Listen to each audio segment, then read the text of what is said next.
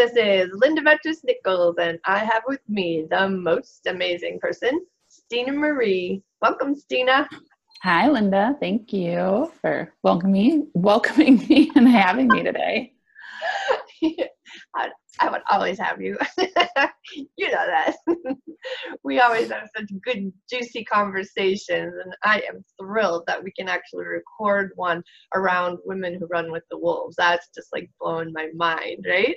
How about you? Yeah, like how many other conversations have already happened that we've missed capturing? Lord, yeah. All right, so first of all, what a combination, Stina. The ugly duckling and the obscene goddess. Really? What's that all about? I like to be contrary.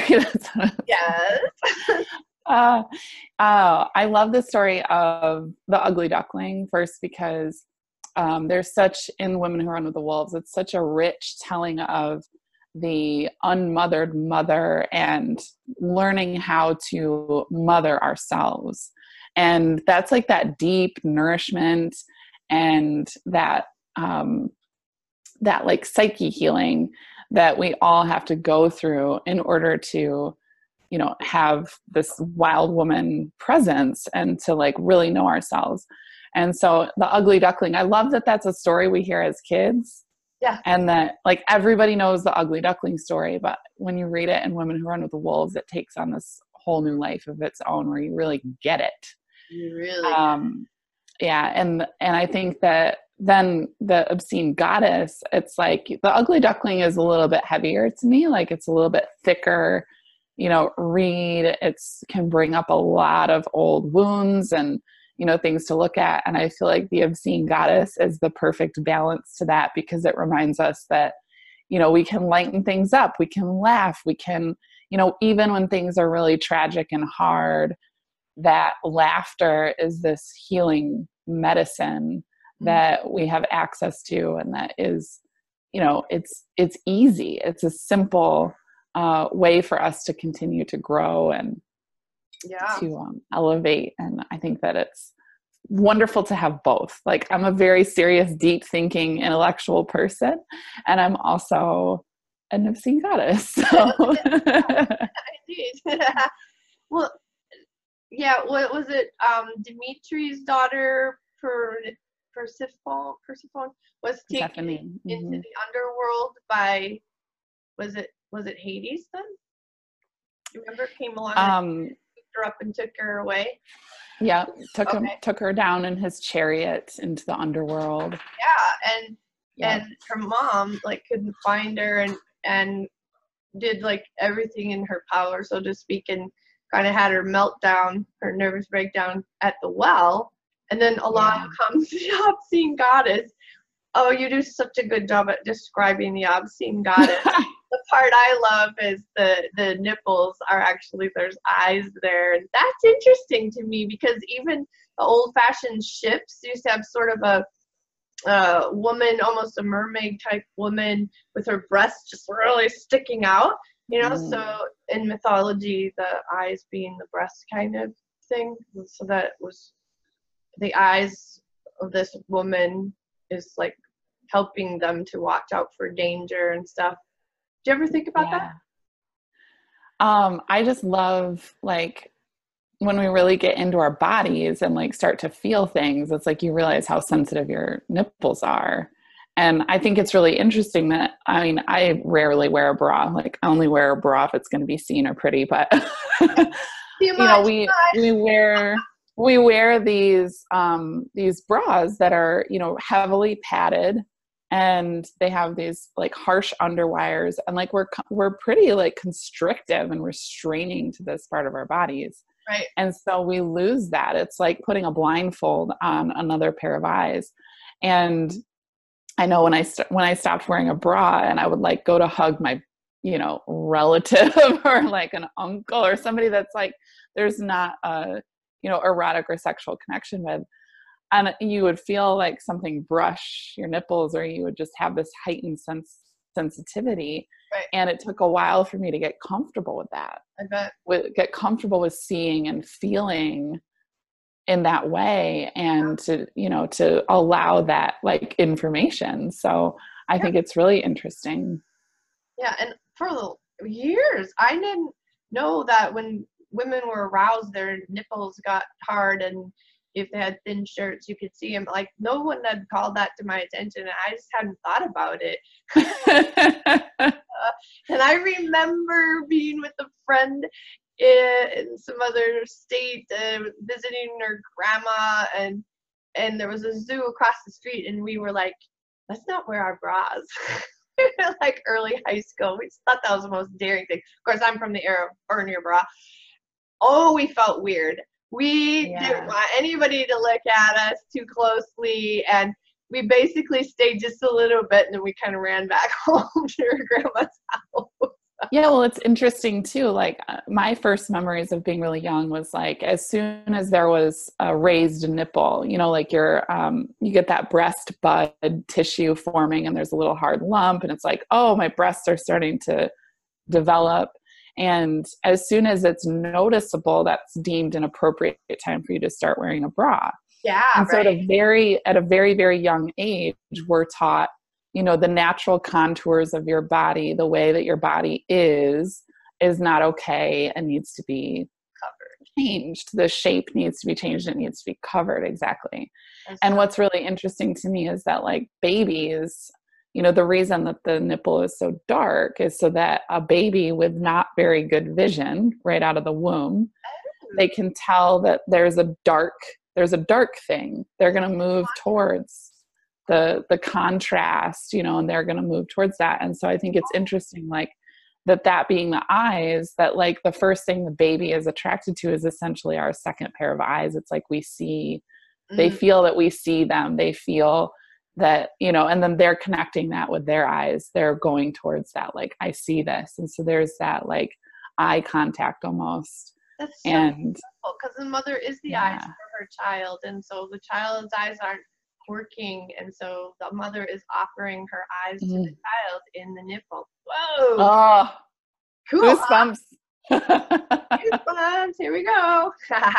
Okay, so the number one thing that I know you love to tell, especially women, is make yourself a priority.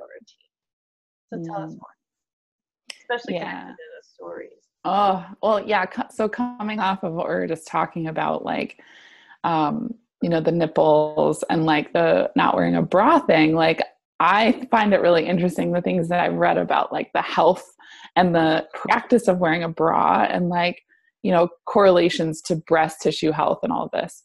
But then there's this societal discomfort. And this is, you know, this goes across the board, that there are things that we're taught to do, ways that we're taught to act.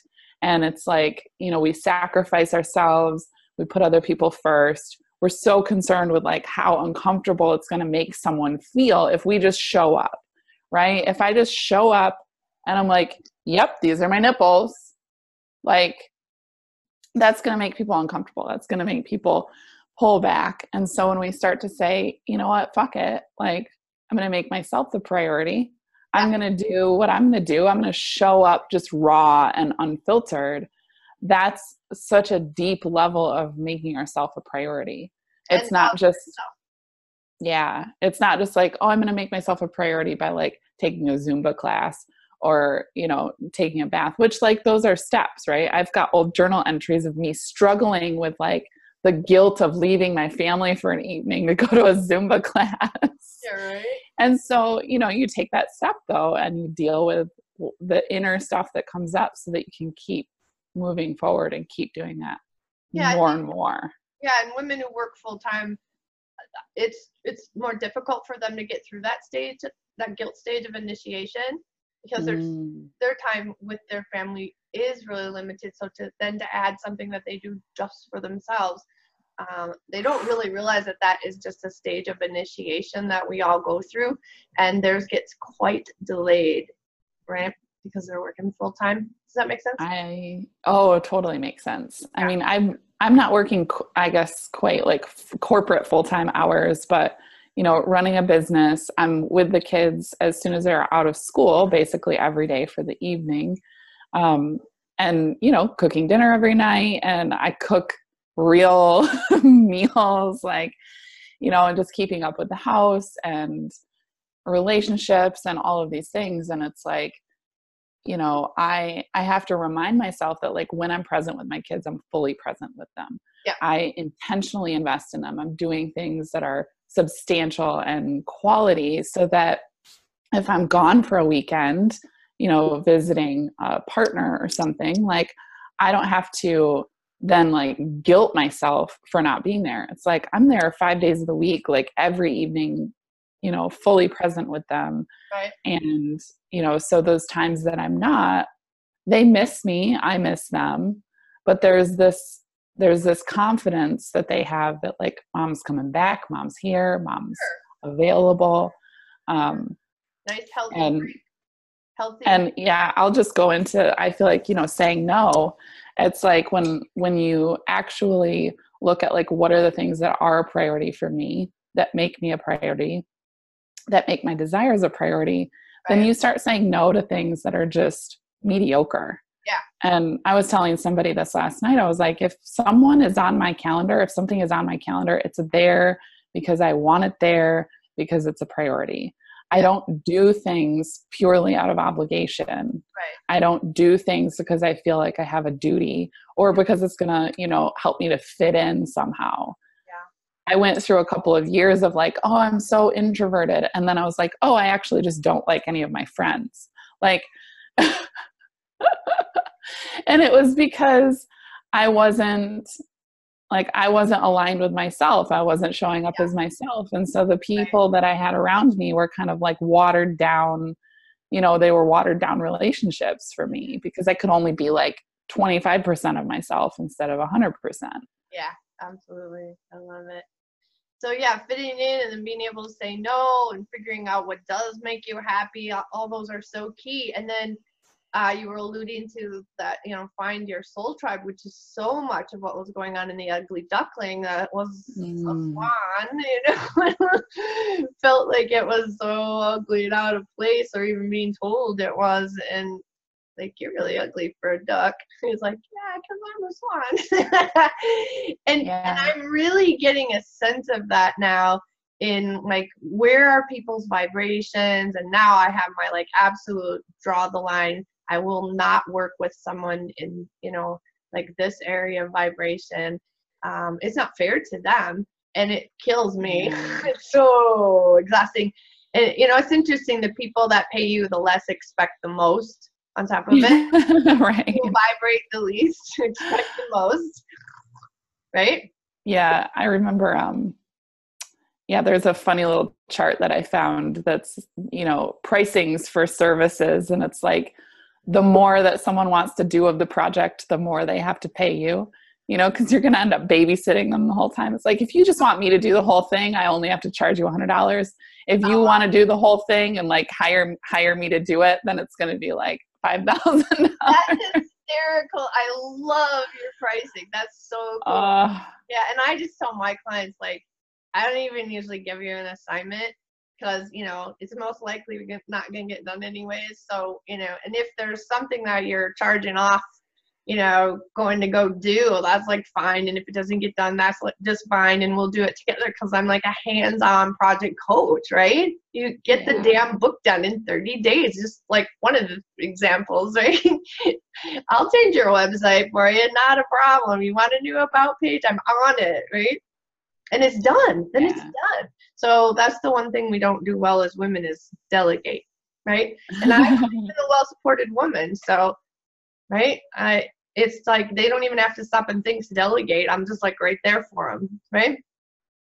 Yeah, it's something that I was thinking, it's kind of going back to the Ugly Duckling, the swan, feeling like they don't fit in. Yeah.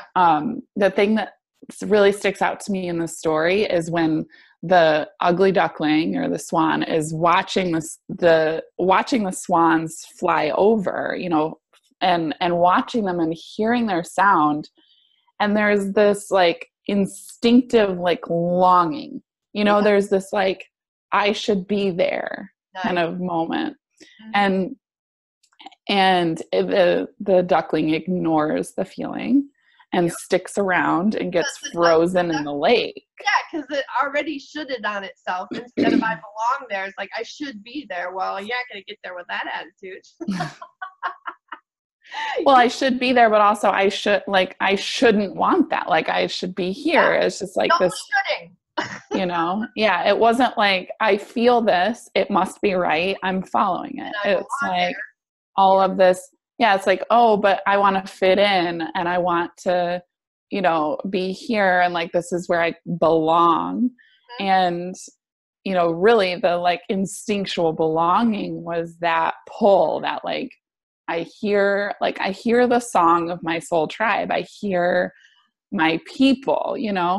And this has been a reoccurring conversation that I've had with several copywriting clients this week, is that when you're looking at like, when you want to find your soul tribe, when you want to reach a new goal, when you want a, romantic relationship that blows your mind, like whatever that is, whatever that transformation is, it's like, we have no clue what lies on the other side. Nope. And so once you're there, you're like, oh my God, I didn't know this was even possible. Yeah. It's like, what?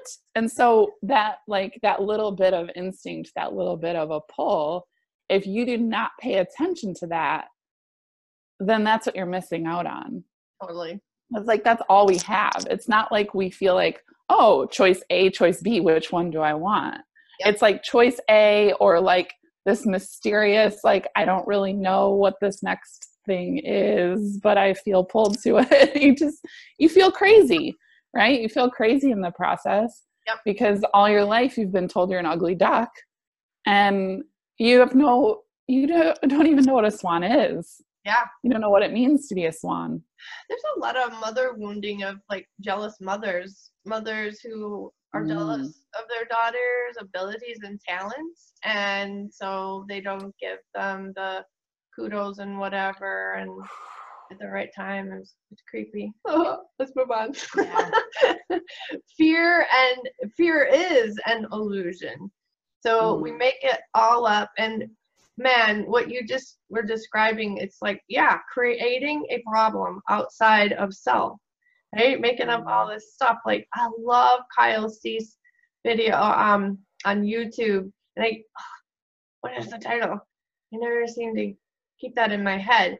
It's about this guy who's in love with a porn star, and like, should he dump her? And Kyle Cease goes into super deep psychology, and the bottom line is that's not the problem, right? The problem isn't the problem. I was talking about that with Paula Burt in her interview. Right? Yeah. It's like, it's just a decision, an internal decision that you get to make. Mm-hmm.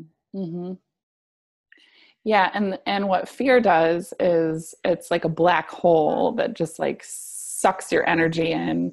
Yeah. And, I've noticed this for me in the last year, like specifically around money. It's like when fear comes up, it's like it literally moves you nowhere. It serves you not at all. It does absolutely nothing. Like, what problem have you ever solved in your life because you were fearful enough to make it through? Right. Like, nothing. Never. Doesn't work out. Not a good thing. It's just a total drain. Yeah. And so that's where the illusion comes from, where it's like fear wants you to think if you just are fearful enough, it will like motivate you to a solution. Right. But like going into the, decide you are the magic is like our next one. It's like you make the decision that, okay, fear, I hear you, I see you, like I got it. But then you decide that that's not the truth. That's not reality. Reality is, okay, I've got an unexpected bill. Yeah. Like, it is what it is, right? It's not going anywhere. It's not going to kill you. It's not going to harm you. Yeah. Even if there are creditors hounding you, like, you're going to be fine. Like, to be able to be that grounded in your body and then say, okay, what am I going to do? Like, the solution is not to fret and, stress out and worry about the bill. The solution is, okay, I want to, I want to take these steps. I want to get these clients. I want to do this. And, and doing that because it's like the fear comes up to teach you. The fear comes up to show you where you're still in lack, where you're still hiding, where you're still in scarcity. Right. And so that shift is to put your energy elsewhere, to put your energy in reality. Yeah, right. And I want to, it's still in lack, so the next level of that is I choose to. This is what and then actually go do it, right? That next step. Yep. This is the next step. And I want is like, what is the outcome, right? And it can have its shadow side and not. What is the outcome I am choosing? Okay, now I'm going to take that next step to create it. Even though I don't even believe it's possible, I can still take that next step towards it. Because there's plenty of success stories out there, right? And kids do it all the time. My husband saw a bike in the window and nobody in town had that bike. It was a banana seat bike until how old we are. And he got it. He figured it out. The kid from the tiny little trailer in town, he figured it out and he got his bike and, he was talk of the town, let me tell you. And he didn't get it for that reason. It was just cool and he'd never seen one before. And it was like, he just saw that bike and he is like, that's my bike. We belong together, right? I love it. Yeah, I feel like that's doesn't he? What was that? He kind of does the same with wives too, doesn't he? I saw you and I knew I was marrying you. I'm like, you want to marry me? When do you want to? Have 2 weeks, take your time. Okay then. But that's what happens, and what I've seen happen in my life when you actually tap into your soul and you tap into who you are, like the absolute depth and clarity of who you are. And you're not in the fear illusion and you're not in the ego and you're not in, all of that gunk and you're not worried about what other people think and you're not worried about all that. It's like, okay, who the fuck am I? And really tap into that. Decide that that's who you are. And the word decision, it means like to decide. It's like scission. You think of like scissors, incision, it's cutting off. Yeah. So when you make a decision, you cut off all of that other bullshit and you come into yourself. And so then when things show up in your life that are like a reflection of your true self, you're just like, yep. So you come into yourself, and if you tap into, say, like your divine masculine as a woman, and then the man shows up in your life that's a representation of that energy, you're just like, fuck yeah. Right. It's like, you just are like, yep. And that's what's missing in the ugly duckling story and that initiation. Yeah. Like the duckling is so confused about who they are because no one has ever like reflected that to them. And it's literally in the reflection, right? Like it's literally in the reflection in the water that the duckling is like, oh my God, I'm one of them. The big aha. Oh, that gives me goosebumps. It's just really beautiful when you find your tribe. And it very much is about listen to your womb. And I'm all about like we can float around and just ignore our bodies. It's easy. It's the work, if you will, is getting it down into that second chakra. And it's not work. It's only work if you fight it. It's easy to get it down there. Just do it, stay out of your head. I've got a simple exercise for it, right? So, and you do too. Anyways, that fully embodied soul where the masculine and the feminine energy are married together, serving one another. The masculine knows when to start, knows when to stop. It's all about the boundaries and keeping us from burnout. And I love it. Okay, keep going. So own your power. That's basically where we're at. And embody your sexual power. And then invest your energy. What are your thoughts on invest your energy? Well, as you know, in my writing and in my teachings, I've referred to sexuality as who you are and how you relate to other people. And I recently found out that the root of the word sex comes from sext, which is like to separate. And so there's this there's this sexuality being this desire to reconnect, this desire to like come together. Right. And I was like, well, that's just totally in line with that energy of who I am, which we're just talking about, and owning our power, and then how I relate to other people. And relationships are everything. Communication is everything. You can't go through a week of life without interacting with other people. And so what we've talked about, like saying no, fitting in, all of that, it's like, how are you investing your energy in those relationships? Where do you need to say no? How do you need to set those boundaries? And in the story of the obscene goddess, like the investment of energy that we see from Dimitri, this distraught mother, like it says she's like, basically like, I have this image of her kind of floating over the lands, like, you know, like flying over, just like scouring every corner out of her body, and I'm sure that's exactly what she was doing, right? And yeah, and it says she was just disheveled, and like her hair's a mess, and she's dirty, and it's just like, I mean, the woman has obviously not made herself a priority in this search, and all of her energy has been invested in this goose chase, this wild goose chase, you know, and it's like she's so distraught, she's so in the fear illusion that there's no clarity, there's no like real investment of energy, because like you said, she's so out of her body, she's so in this like, how am I going to find my daughter, dropping deeper and deeper into hopelessness.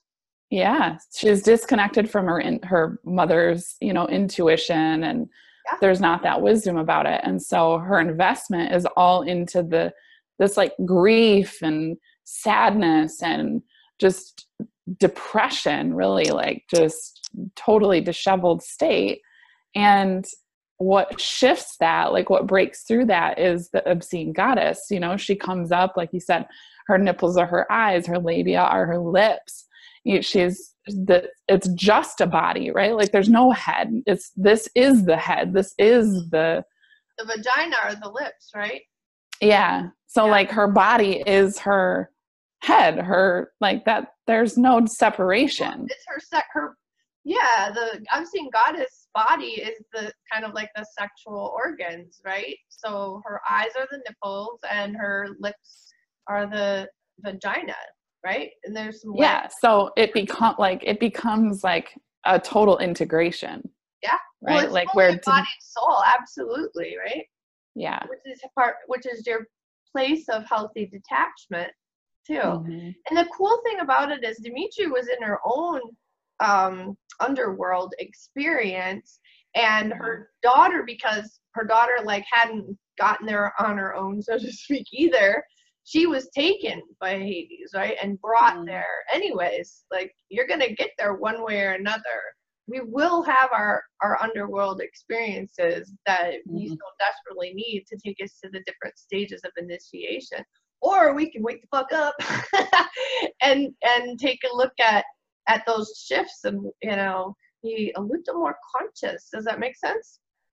Oh, for sure. I've seen that in my life where I would say like last year, I won't go into all of the details and all the story. I would just say I spent last year dating for the first time in my life. Yeah, right? And it was like the level of embodied learning that provided me is like, there's no experience that could surpass that. But it got to a point where I was like, you know, I'm pretty much done learning my lessons this way, because it's painful and it's exhausting, and I don't feel nourished and I don't feel held, and I don't feel like this is like truly what I want. Like, I don't want to date for the rest of my life. This isn't fun. Right. So like looking at that and being like, yeah, you know, I want to keep growing. I'm always going to want to keep growing and learning, but I would much prefer this happen in a way that like continues to lift me up and, you know, ascend and elevate and just, like hit new levels without having to dredge myself through the muck and the shit and the, you know, whatever. It's like, no, I can do this from a, like you said, a more conscious place. Mm-hmm. And so the shift that happened for me was then like, okay, now the relationship that I'm in, my challenges feel very different. Mm-hmm. So the challenge now is not, it's not just a struggle. It's not just heavy. It's not just this like consuming death to go through. Right. It's like, oh, like now I have to practice being really vulnerable. Now I have to practice showing up completely uninhibited. Now I have to practice showing up without a filter. Yep. And then I'm doing it. And the feedback that I get is like, oh my God, I'm so glad that you feel safe to show up this way. Yeah. And I'm like, oh my God, what? Like I yeah, and you can go back to the whole cycle again, then in fearing what you've now just invested all this time and emotion into as well, right? So it's still the same journey of staying conscious and really having that love for yourself with those healthy boundaries for yourself, and continually like radaring and, you know, allowing the world to check in with you and you with the world as to who you're allowing in your personal space. Yeah, that's huge. Because when you think of investing too, like when you invest money, you get interest in return. Like, so wherever you're investing it, like expect the return to be more. And that's whether it's a positive thing, a negative thing, like it will pay you dividends, whether you like it or not. Money is the root of all evil. No, money's an energy. If you're a jerk, you'll just be more of a jerk. Yeah. And I think too, to the point of, what you're saying about just the level of consciousness and self-awareness, what I've learned is that the like investment, like if you make a financial investment hastily, then it's not usually a very wise decision. Like you need to slow down. Yeah. And when everything is an emergency in your life and everything is urgent, then you can't do these things. You can't have a embodied experience of your soul. You can't own your power. You're not speaking your truth. You're not saying no. Like you're in this constant fight or flight. Like everything has to be taken care of now. Everything has to be done now. And that just completely wigs out your hormonal system. And it's like you can't have, I don't think you can have a fully lived life in that state. No. And it reminds me, we've talked a lot as we're talking about the obscene goddess, a story about my mom and her friends and their dirty jokes. Yeah, I love this story. I was, it was when I was very small. So probably like 6, 8, 10 age range. And this is like before we could send each other things on our phones and, do like send funny memes to each other. And this is like, my mom didn't even have email. So my mom's friend had email and would print out these like stacks of jokes and bring them over to my parents' house. And they would be like, huddled together in the corner of the kitchen or something, or, by the sink. I remember them like, and they're both reading them and laughing their asses off. And it was always very clear, like, this is an adult thing. You're not allowed to see this. And occasionally there would be one that they're like, okay, you can see this page. Oh, funny. And I just remember always being like, I want to be in that club. Yeah, like, right. I want to know what's up.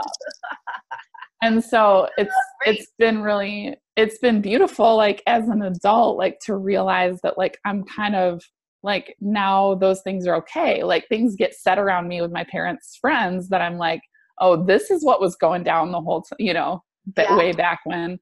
And it's, the thing about like laughter and the thing about humor and that level of connection and just sort of freedom, like, is an energy of slowing down, and it's an energy of lightening the pace. Yeah. And it's an energy of celebration, right? It's just like, we're so present here.